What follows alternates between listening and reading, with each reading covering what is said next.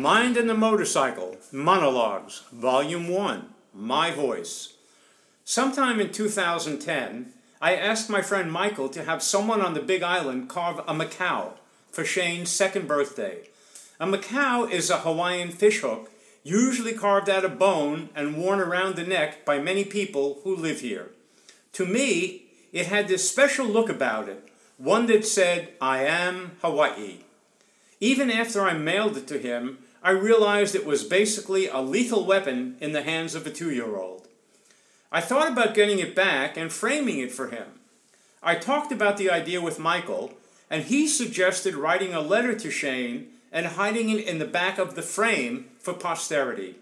Well, that's what started my motor running regarding my writing. After having been told for years that I should write, I tried it one time. I was living in Park Slope, Brooklyn, sometime in the mid-'80s. I thought about it for months and months. Finally, I bought a used typewriter. That's right, a typewriter. One night, I sort of worked up the courage. I took it out and placed it on my bed.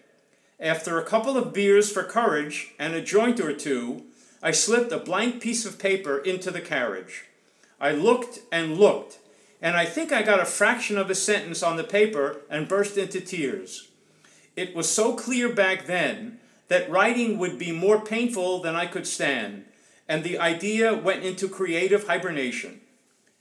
Years later, living in Santa Fe, New Mexico, I actually got paid to write, which felt incredibly natural to me. There is a Sikh community in a town in northern New Mexico called Espanola. The Sikhs have a long history in India, a warrior culture. Their people were very adept in the world of commerce.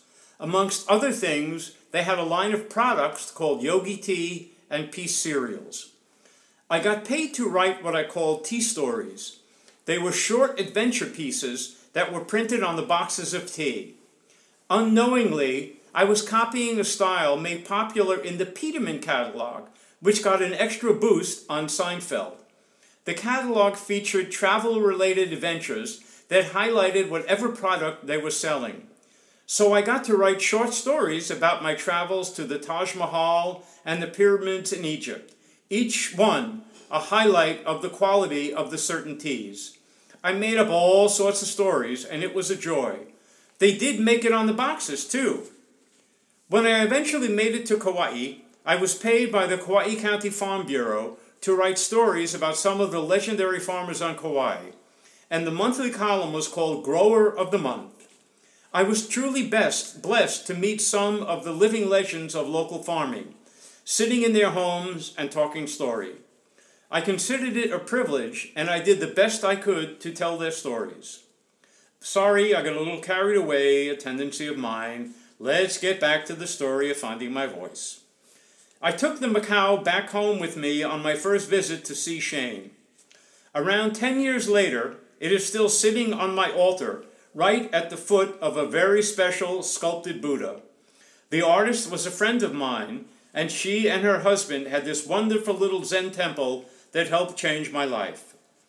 I couldn't get the idea of writing to Shane out of my head, and it stayed with me for months and months. The only thing I was certain about is the things that I wanted to share could fill a book, way more than a few pages tucked away in a frame. I had no idea how to begin my story or how to write it. In the summer of 2011, I attended the wedding of a friend's daughter. It was a fairly opulent affair, held under a large tent somewhere up on the north shore of Kauai. I didn't know many people at all, and I didn't need much help to feel uncomfortable in virtually any social setting. I spent my time just looking around at the people.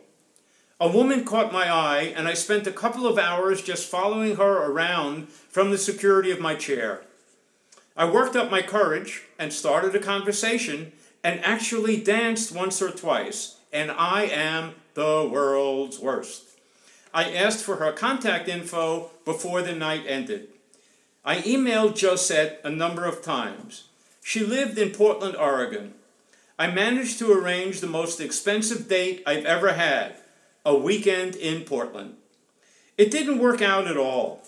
I am not sure what the definition of normal is, but I know it doesn't apply to me, and that was what made her uncomfortable. By the time Sunday came around, a movie was the smartest way to spend my time, not talking to each other in a dark room. Believe me, purely by accident, we went to see a mediocre film called Rum Diaries. It was written by an incredibly colorful character by the name of Hunter S. Thompson, who had a way of making himself the center of every story he wrote, whether fiction or political reporting, like his Vegas-based story on the Nixon campaign, Fear and Loathing in Las Vegas.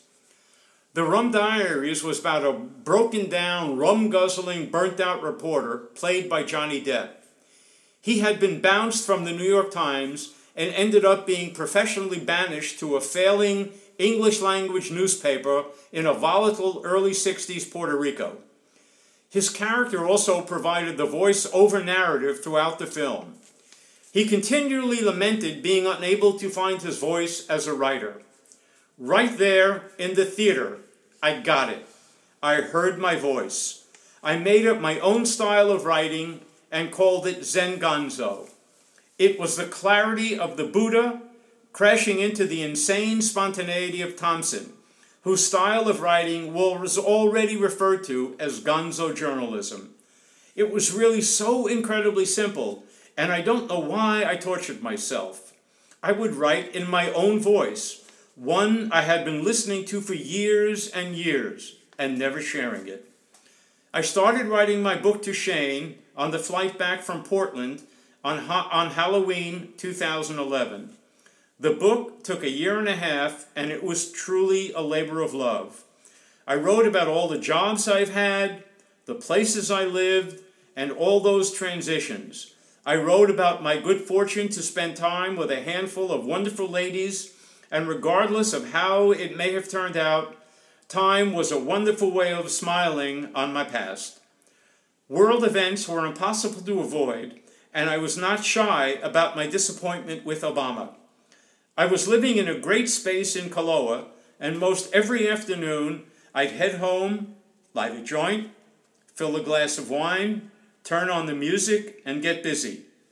The book is called Halloween in Portland, Diary of a Mind. It was published in April 2013. I decided I didn't want to build in any royalties for myself. So whenever I run out, I order 5 copies of the book and keep them in the trunk of my car. Over time, I have given out several hundred copies to people I like. I write something heartfelt on the first page and gift it. I couldn't stop writing after the book. I actually got a couple of stories published in 4 Kauai. I really can't describe what it feels like to sit in front of any empty screen and a strange feeling obligating myself to share my stories, whatever the hell they may be.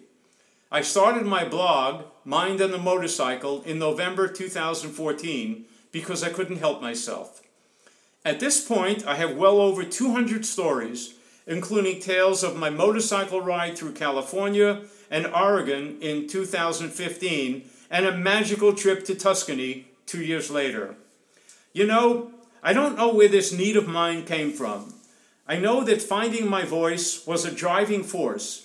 Until I found it, I was muted in the confusion. I even took singing lessons for a while around 1 year ago. I guess that about taking a voice idea literally was something I was really curious about, and I wanted to actually hear what I sounded like. It seemed kind of natural, being preoccupied with my writer's voice and then wanting to actually hear my voice. I wish I could say I was a rocker, but I am closer to being an old-time crooner. I got into Sinatra and Nat King Cole, and then after a couple of months, I decided the written word was my thing, and that's where I wanted to sing. I have been thinking about doing a podcast for quite a few weeks now. It feels like a natural extension of what I do with my writing, this Zen Gonzo thing of mine. At least for now, I want to share my stories with you. Honest to God, I think it would be so incredibly disrespectful to ask you to listen to a podcast that consisted of me meandering around, sloppily sharing what I happened to think was important for a minute or two. I want to talk story with you, which is what Hawaiians like to say, and I like it. Thank you for listening to my voice. My written stories are available at mindandthemotorcycle.com. Until next week, same station, same time.